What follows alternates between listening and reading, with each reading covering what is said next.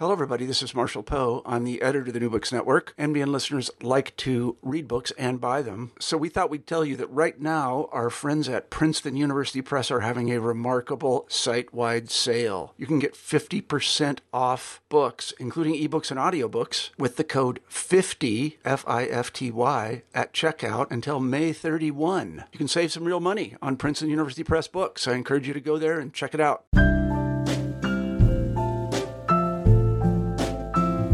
Hello, everybody, and welcome back to New Books in Spiritual Practice and Mindfulness, a podcast channel on the New Books Network.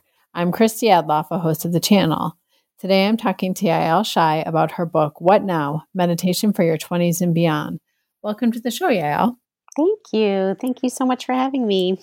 Yeah, I wonder if you could just begin by telling us a little about yourself and how you came to be interested in mindfulness and meditation. Sure.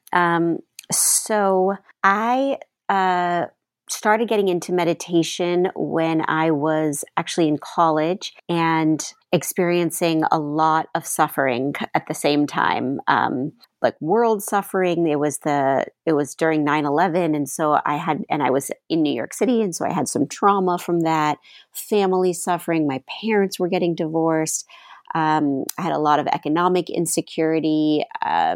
And my boyfriend broke up with me. And so it was just kind of a lot of things at once.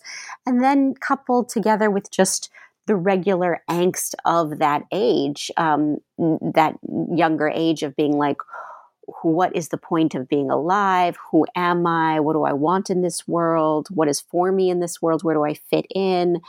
Is there any such thing as love? Will I ever find love? And so all of these forces, combined with maybe my natural tendency towards being anxious, just kind of collided. And I was having a really, really hard time, many, many panic attacks, lots of anxiety. And I found a meditation retreat without ever having meditated before and didn't really understand what it was. And through the retreat, just so many things became clear to me. I began this journey of really trying to understand and unlock all of the pain that was inside of me. And then many, many, many years later, so I'm continuing to practice and I'm deepening this meditation practice over the years. And I became a meditation teacher. I practiced with two different communities, a Zen community and a Jewish community.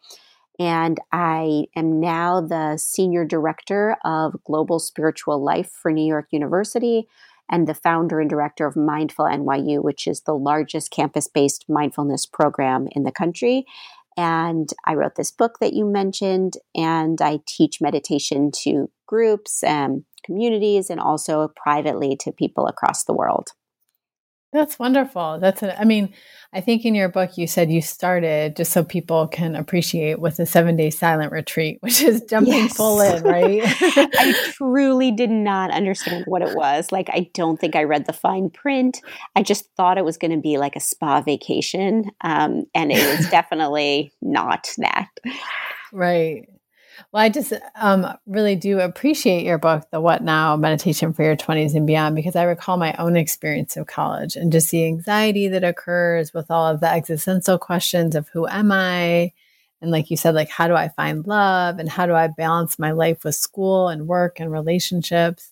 Yes. And so I think it's fascinating that you created and developed this Mindful NYU. And can you tell us how you developed that and kind of maybe offer what it does for students in the community? Sure. Yeah, like you said, I think that time was just so difficult for me. And so as I got older and deeper into meditation, I was like, well, first of all, just selfishly, I wanted a place to be meditating regularly with other people. And I was working at NYU for a policy center. And so I thought, well, maybe we should have something here. And then this other huge side benefit being like, I wish I had had something when I was here. Maybe it would be nice to create something for the current students. And so I kind of scrounged around for space and materials, and we started as just this small sitting group. And I found a student at the time who was really interested in this. Her name was Elizabeth Kusid, and she's still just a wonderful person out in the world now, many, many years later. And we started it together and started with just like a handful of people that we would recruit and some cushions that they gave me like a couple $100s to buy. And it grew and grew and grew. And pretty soon we had far outgrown the borrowed space we were using. We were like wildly popular. And it happened that a new spiritual life building was opening on campus. So we started in 2009 and the new building opened in 2012. And so as I became the director of that building and that office, I moved Mindful NYU under that umbrella. And we've just really ballooned since then. So we went from this one little sitting group to having meditations every single day of the week.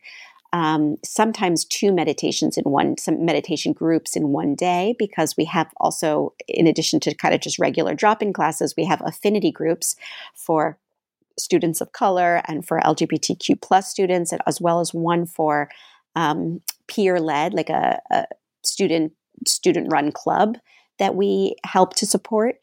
And then we also have retreats. Actually, one is coming up this weekend for our Out Breath community, the LGBTQ plus community. We have workshops, huge, wonderful events and speaker series and trainings, lots and lots and lots of programming.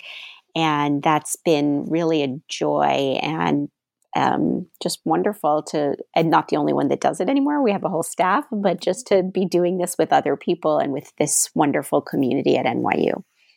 Yeah, that's such a wonderful resource for all of you, actually. And one of the things I was thinking, and you talk a little bit about this in your book, and so I just think of being a student and how much anxiety and stress comes from the uncertainties. And you actually said in your book that anxiety and stress might have something to teach you. And so I'm wondering if you could speak a little bit more about that and how you could use mindfulness in a way to be in tune with your anxiety and stress, and what lessons maybe can come from that. Yes. So, I mean, we are living in wildly anxious times. I think that's the young people, but it's really everyone. And some of it is stuff that requires action. And so sometimes fear and anxiety is sort of a gift because it's telling us you need to do something to make some change so that the thing that you're fearing doesn't become a reality. So I'm thinking of sort of climate change and social justice issues and things that we need to address in order to have a better and a more healed society. And then there's the kind of overturn layer on top of the layer of like, okay, this is what you can do. Let's do it. And then you're still kind of up all night worrying. And it's beyond the level of anything that you can actually do in that moment of time. And so that's when it kind of, you need to turn inwards and you need to say like, well, what is this fear, anxiety trying to teach me? So I've noticed that it's really, it's helpful to think about anxiety in two primary ways, aside from the first one that I mentioned. So those two ways are, first, to see whether that anxiety is about something in the future, which it says it's about. It's always like, oh, what if this goes badly? What if you never find love? What if this happens? And, and this is the result. And then it gets your whole body and system going. So a question you can check out and see whether or not it's true is to see whether that future thinking is actually unresolved historical pain that is asking for some healing. So for instance, a big kind of anxious worry of mine was always about like, will I ever find love? I just struggled a lot with dating when I was younger and just felt like it just wasn't going to be for me. And, I was invisible to people. I was never going to be like pretty enough or good enough to find something real. And I also like, what if it's not even real? And so all these kinds of questions would really rack me a lot of the time when I was young. So a lot of the practice of meditation for me was to start to dig underneath those stories and those fears and be like, well, why am I so sure I know what that would be like? That fear of not finding love?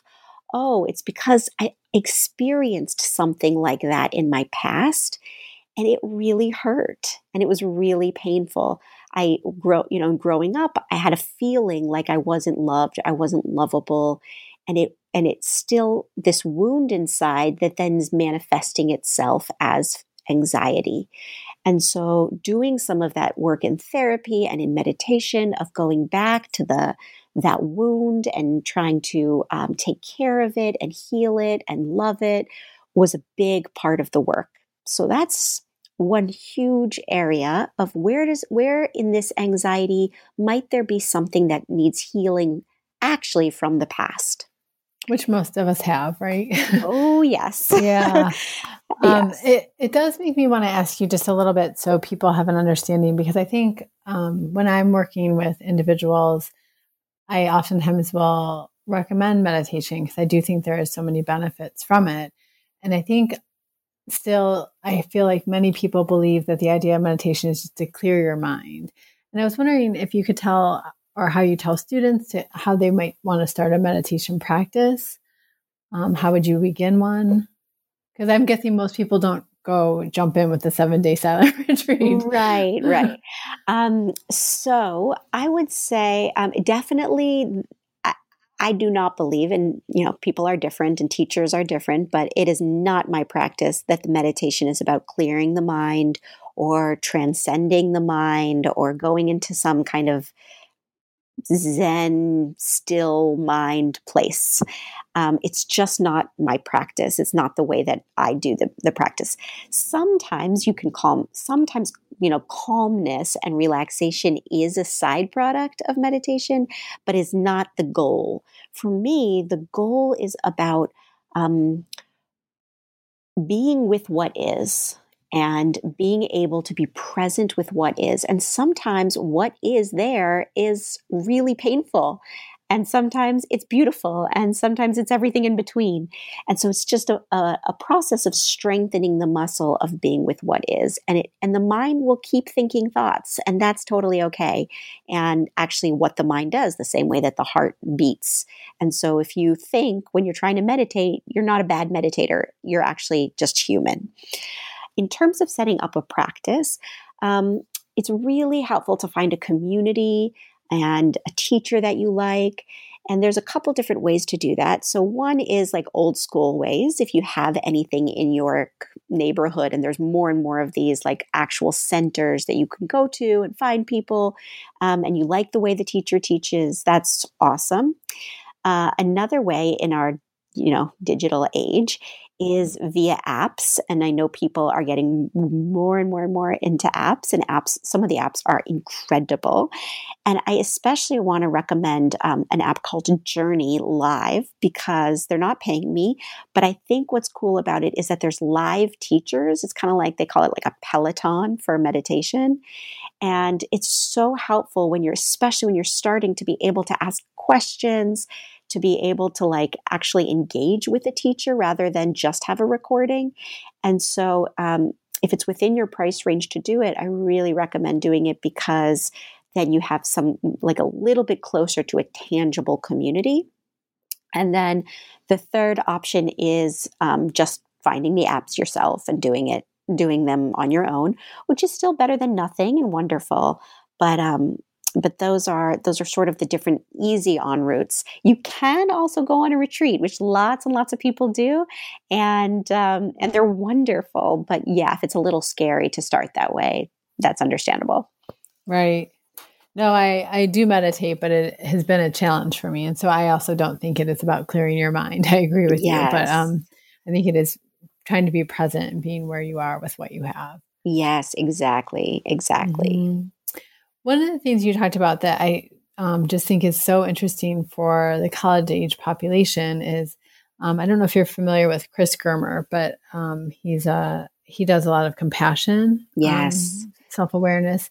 And one of the things he said in a talk I went to of his was that that aloneness is something that so many people experience. And he was saying that if you walk down the street and you just look in everybody's eyes, everyone is probably saying, please love me, please love me. Yes. Which I found very powerful, actually. And I was wondering if you could just talk a little bit about, you talk about it in your book as well, mindful relationships. Yes. And as well, how this age group and how technology has had such an effect on being in relation with one another. Mm-hmm. And you will see two college age students sitting at dinner together, both on their phones, and maybe they're actually texting each other. I don't know, but Yes. you know, but Yes. you talk about just like the impact that that's having, and just also just like, I think sometimes it can be useful and sometimes I think it can be harmful. But if you could just talk about your experience working with the college age population and thinking about mindful relationships. Yeah. I mean, I know just from them telling me on the one side and the other side, just from all the research that supports this, that loneliness and like feelings of isolation are completely on the rise. I do think it's related entirely to our kind of phone addictions and social media addictions, and the sense that like you never are off. And that's real. And I also am trying to hold the truth that this is how this generation is living. And so to completely be like, just get rid of your phone is not feasible. And so there has to be, so it's interesting that at the same time that mental health issues, anxiety, loneliness, depression, and suicidal ideation have all risen on college campuses, the desire for meditation and the growth and the interest of meditation has also risen. And so I think there is a natural looking for ways and outlets and means to shut off your phone or to find a different way to figure out who you are and to also reach across in relationships. And so that hunger is definitely there, I think, as a result of just the lives that we lead. And so I think that the journey is about like slowing down the process of how we use our phones, and learning to have intimacy and compassion and self-understanding even with the phones in our lives. And so I talk about a bunch of different ways to do this in the book. And one of them is, you know, when you're scrolling through on social media and you notice yourself feeling like more and more and more lonely or more and more bad about yourself, which all the research says is true.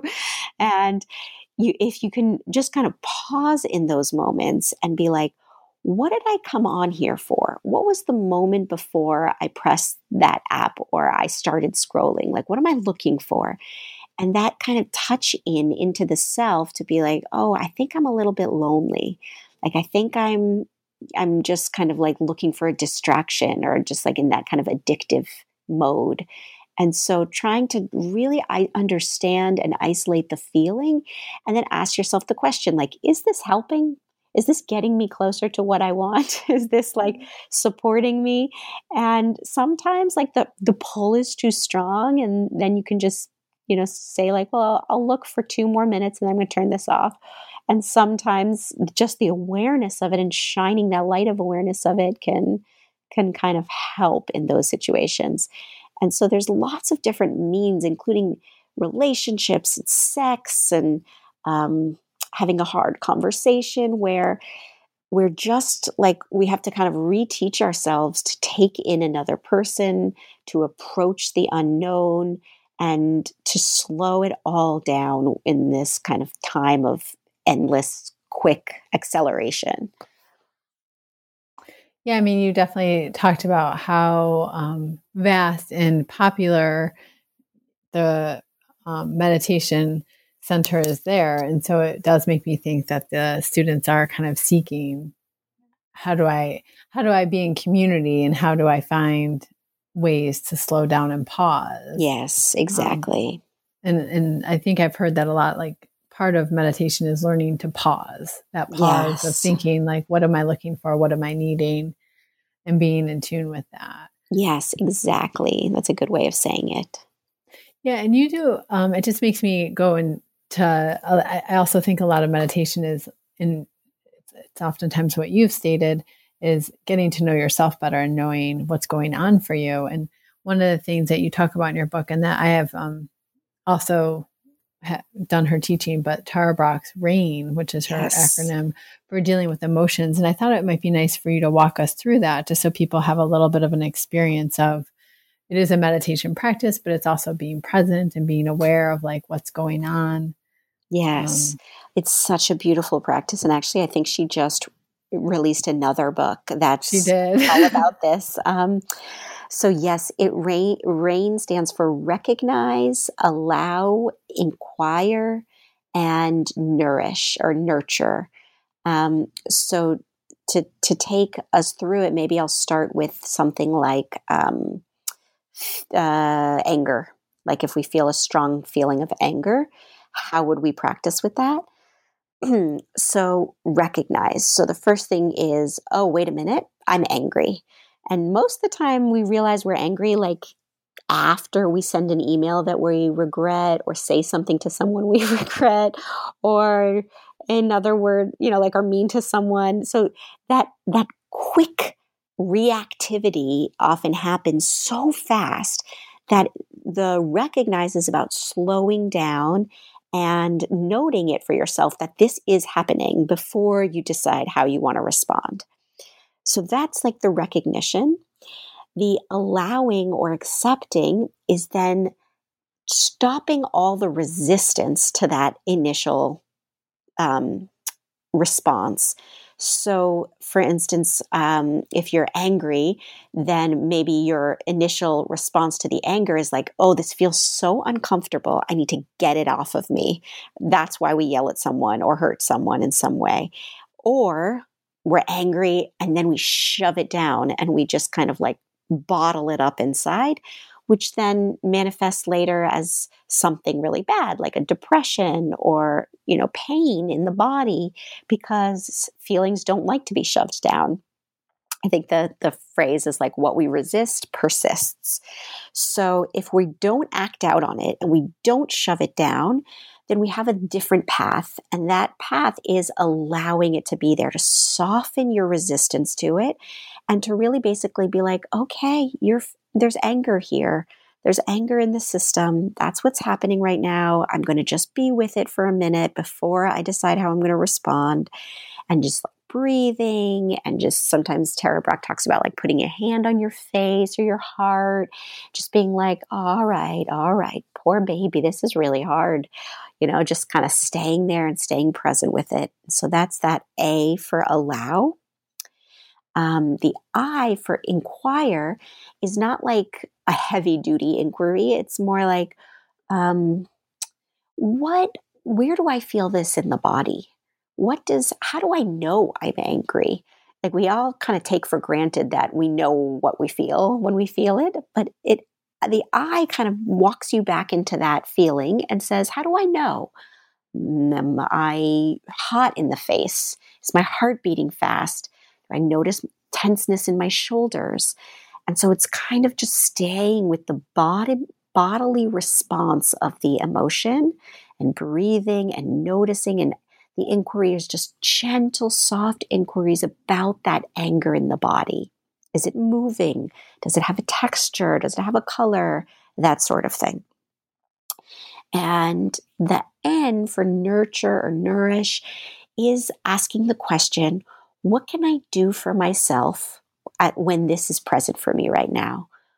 How can I soften it? How can I soften the landing of this difficult emotion? And so depending on where you are when you're practicing this, like if you're walking down the street or you're in class or, at work, sometimes it can be hard to like fully take a bubble bath, for instance. But another way you can nurture yourself is to just, to be like, poor baby, this is really, really hard. Or to put that hand on your chest or your stomach or drink a glass of water. Just ask that question. What can I do? What can I do? Taking a few breaths just to support yourself. Most of us usually ask the question like, why do I feel this way? Who's to blame in this situation? And this is kind of like a gentle release of that question and more like, what can I do? How can I soften this? How can I be with this? And then practicing that. Yeah, I think recently I just heard Kristen Neff talk about using rain. So Kristen Neff is another self-compassion researcher. Yeah, who works she's with amazing. Chris Germer. I know. And she talked about using rain, and what she said is that her son got diagnosed with autism, and on that day she was supposed to leave for a self-compassion retreat. And she said to her husband, "It's okay. I'm not going to go." And he's like, "No, I need you to go because I need you to come back and teach me how to be self-compassionate about this." So she talks about using rain and just like recognizing that she was anxious and she was angry and, had all these feelings. And am I a bad mother? Is this my fault? Did I eat the wrong food? And then came to accept it and was like, this isn't what we anticipated. This isn't what we imagined our life to look like, but we're going to be able to do it. And we're going to be able to get through this. And then investigating. And when I work with patients, I tell them, because I think investigate can sometimes feel judgmental to people. Yeah. And so I say, you want to almost be like Inspector Gadget. So it's more playful. That's great. And kind of go with that idea because it makes you laugh. And then it's like, oh, and then I feel like it's a little lighter. Yes. And so she talks about investigating the feelings that she had, and then nourishing is what she said. She always says to her son, "Baby, you're okay." And so that's what she gave to herself as well. Oh, I just found it very beautiful. Powerful, right? To like hear her example. And so just using that as a real life thing. And then she said she was able to be compassionate about the situation and not hold all of that tension. Yes. It's so beautiful. And like everybody does find words that feel right for them. Right. Like I have a client that I work with that talks about like, he says like, "Oh, little buddy," to himself. It has to like feel like the right kind of talk and the right kind of thing. Like some people, even just talking to yourself is just too weird. And so sometimes then you can kind of imagine somebody who loves you or who has loved you in the past and just kind of borrow from them that feeling of love towards yourself. And it can also be like a touch, like you said, like Tara Brach does teach the loving touch. And so sometimes I think absolutely like being able to give yourself that loving touch works. can be nourishing in that moment. Right. Yes. Right. So it's finding. And that's what I think is so great about meditation is people are able to find what works for them and what's helpful and what's not helpful. Yes, absolutely. So could you talk a lot about, you have a chapter on like feeling emotions and not being emotions. And so I just was wondering if you could just expand upon that a little bit after we did the rain of like, that's feeling the emotions, right? And being aware of the emotions, but what you kind of meant by being the emotions, which I think a lot of times that does happen. Yes. With anger and sadness. Oh yeah. And I think our like English actually sets you up for this in a rough way because just the language, because we have the language like I'm angry, I'm depressed, I'm sad. And that kind of speaking of it in that way, it does feel viscerally like it's a solid thing that then you become. And once you've become it, like you're in it and there's no other room in there for anything else. And so for me, it's been really helpful to replace that with sadness is here or loneliness is here, anger is here. And why that helps is because it doesn't kind of keep solidifying this idea of like, A, that you are the thing, and B, that you are anything. Because like it's probably too long of a conversation to get into here, but that kind of constriction around a sense of like, I am a separate being from everyone and everything else is really, really painful. It's like, in Buddhism, it sort of goes to the root of where suffering comes from. That belief, that erroneous belief that we are separate from each other and that we're not completely interconnected and interpenetrated with each other all the time. and it kind of goes to what you're saying about like when you go and you see everybody's eyes being like, love me, you know, we're just living in these delusions of separateness all the time. And so to say like sadness is here is just nice because it's not kind of feeding that delusion that like I am, if that makes sense. It does. And actually, even as you say that, it feels softer to me. It almost feels like a release. That idea of like, it's here, it's not defining me, right? Right. It feels less judgmental. It gives me space to just experience it and not be it. Right, exactly. And other things might be here too. It's right. That in that space. I think about it sometimes like I'm a kind of preschool teacher and that I'm taking attendance and I'm just like kind of gently tapping these things on the head, like sadness is here. Yep. Check. Hunger is here, you know, just kind of taking that attendance, being really loving and gentle with all the little children. And that kind of helps me out. I find both of us are using these playful children type things because I think it does make it lighter. So yes. I agree with you, that idea of this checklist of like, okay, you're here and it's okay. Right. Yes, exactly. Like you wouldn't kick a kid out from preschool, I hope. And so there's no need to like get rid of any feeling at all. Right. And that's what I try to teach people too, is feelings are just feelings. They don't have to control you. Yes, exactly. Yeah. So, I mean, that kind of goes into this idea of, and you started this, of just the stress and anxiety in the world. And I see it definitely in my practice that it just feels more and more people are seeking therapists and having a hard time finding them. And just there is angst in the world that I haven't experienced before. And yeah. I was just wondering if you could talk a little bit about that, because you do talk about this idea of burnout and how and we see college populations are ready to change the world, which is very lovely. And I love that energy that comes with that. But just that idea of burning out and how you can understand yourself so that you can continue to help with the suffering that's coming in the world. Yeah, it's such a good question and like good topic. I mean, I didn't make any of this up. It's all my heroes that are the people that have fought for justice forever, have all been people who saw that the forces of love and to make change from a place of love and compassion is the only way to stay in the game long enough to continue. And it's the only way to make change that doesn't replicate the systems of oppression that you are trying to emerge out of. And it's really, really hard. I think like our natural instinct, both in pain that's caused from external sources and pain that's caused from internal sources, is to be like, kill it, get rid of it, just get it gone, you know? And that kind of instinct is natural when you're feeling like it's hurting you.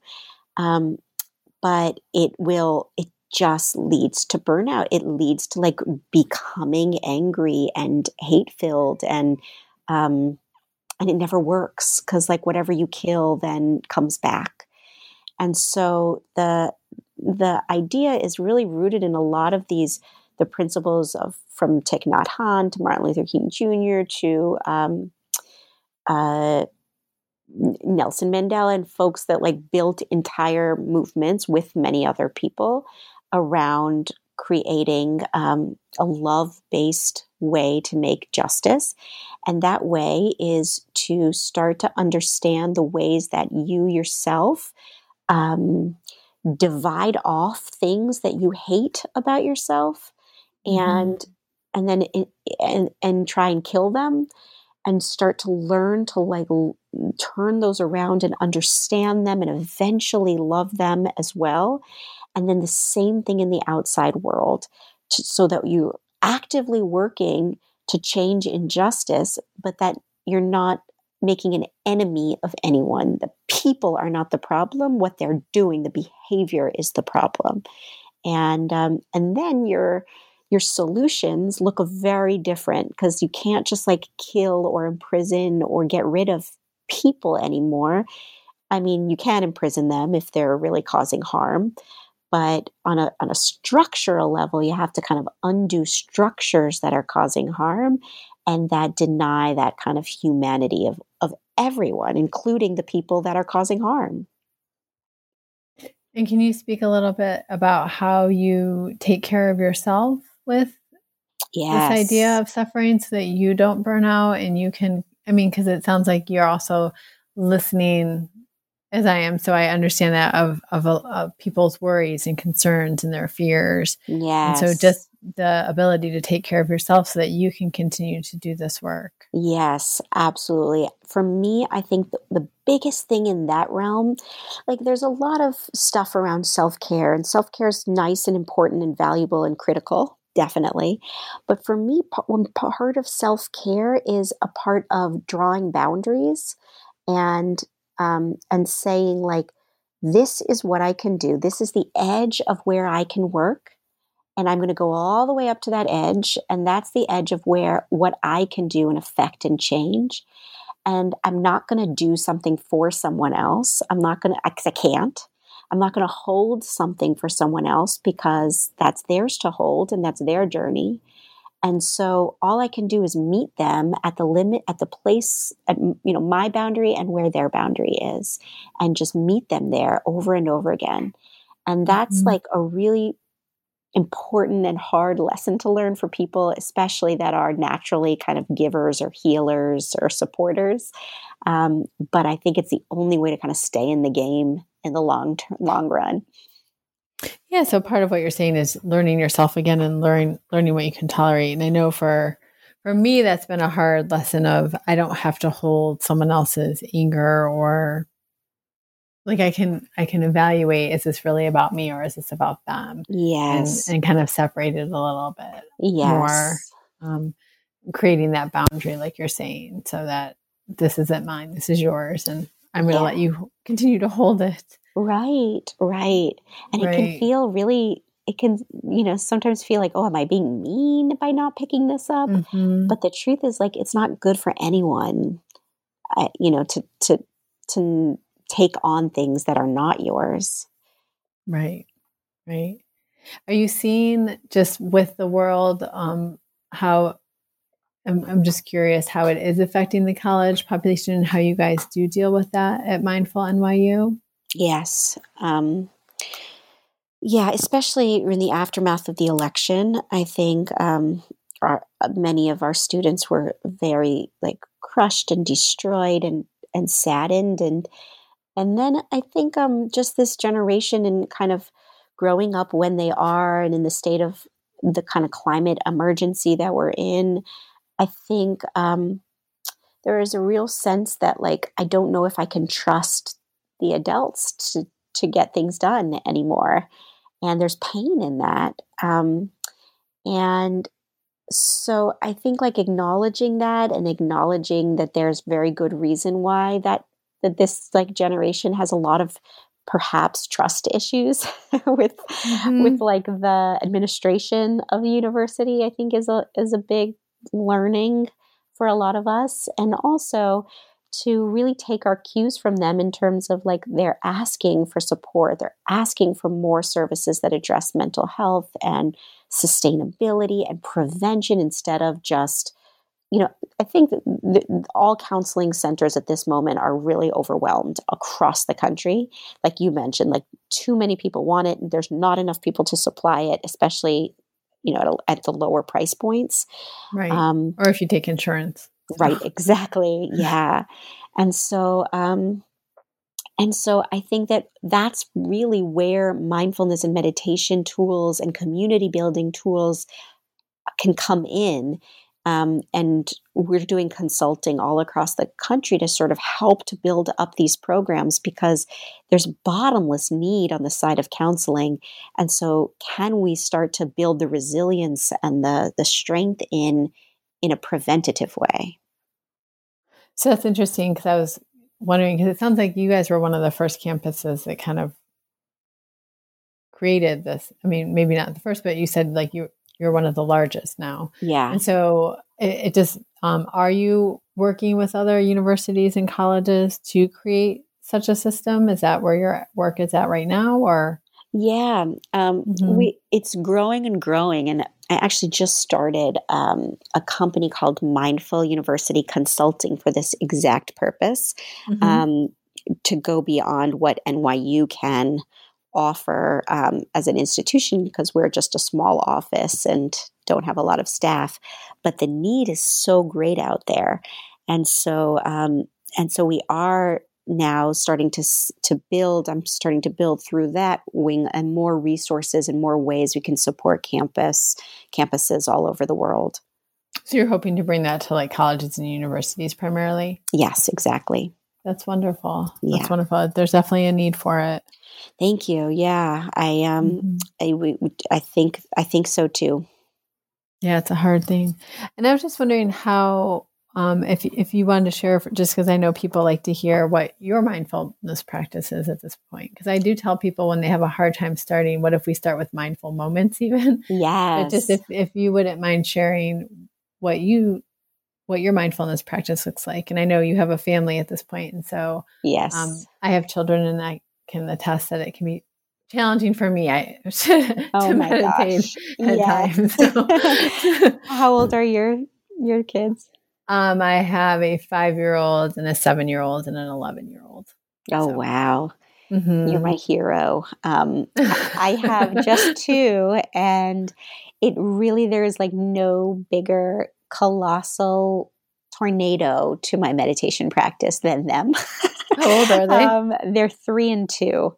Oh, so yes. We're just kind of coming to the end of a period of like pure vortex of like what has happened to my life, which I think is actually what my next book is going to be about. Yeah, you can sleep again at some point, right? Yes, exactly. Now. So for years, it took me a long time to be able to like build up a practice of like, I'm going to sit every single day. It was just really difficult for me. And then finally I kind of got it into gear, and I started and I did it. And that changed so much for me and deepened everything, and felt like my whole life changed when that was becoming a regularity. And then I had kids, and everything got shuffled again, because I used to sit in the morning, and now they wake up so early that it's just not doable. And so I went for the last probably 2 years since my littler son was born. I really had to find this time where I could find it. And so I would meditate primarily on the subway, my subway ride to work every day. And that was where I kind of made that commitment to myself. It was a very different kind of a practice than I used to do, but I would usually put in earphones. Sometimes I would listen to an app, but most of the time I would just put on the timer and just practice dropping into my body and softening the thoughts and coming back to my body over and over and over again until I got to my office. And just recently, I've started to be able to kind of revive my home practice a little bit more in the evenings, sitting and practicing there.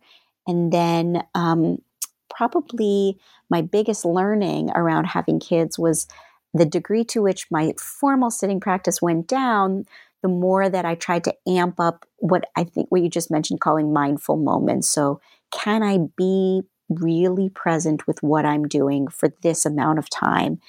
And because my kids were like consuming all this time, I tried to do that with them and not like constantly reach for my phone, even though I wanted to, and not like just daydream or like count the minutes till it was over, but really try and take them in when I was either playing them or feeding them, and bring my attention to my body and to them and to the moment, and like feeling my feet on the ground or my hands doing something. And that was like it's been like a very beautiful practice, just not what I kind of expected. So I think those are really valuable moments and places to bring your attention and mindfulness if you can. Mm-hmm. And it sounds like through that you've learned a different part of yourself almost. Oh, totally. And I think like deepened my relationship with them, which is a nice side product because I think I went from being like, oh my God, what are these humongous distractions to my life to being like, oh, they're pretty amazing. I can actually spend some time there. Right. And so you were talking about, I'm just curious, because I'm aware of our time, but just what are your next steps? I know it sounds like you're starting this new organization, and I don't know if you want to talk about kind of what your plans are in the future. Yeah, it's pretty much twofold. So I've been really, really deeply enjoying teaching, and so I'm going to obviously continue that, and then to start this consulting company. Again, it's called Mindful University Consulting, and seeing how we can help other universities and colleges replicate, build, seed mindfulness programs, and both for students, but also for staff and human resources departments and faculty. And so that's really exciting. And then the other big project in the works is this second book that I'm working on, which is how do you apply these mindfulness and meditation tools to parenting, and when like your entire life has been completely turned upside down. Oh, that's lovely. Yeah. I'll have to call you again when that book comes out. That would be great. That would be really great. Well, I really appreciate your time. This is like such a valuable resource. And I think, and you actually have a lot of nice examples of ways people can choose to meditate in your book. Yes. And I think that is really helpful.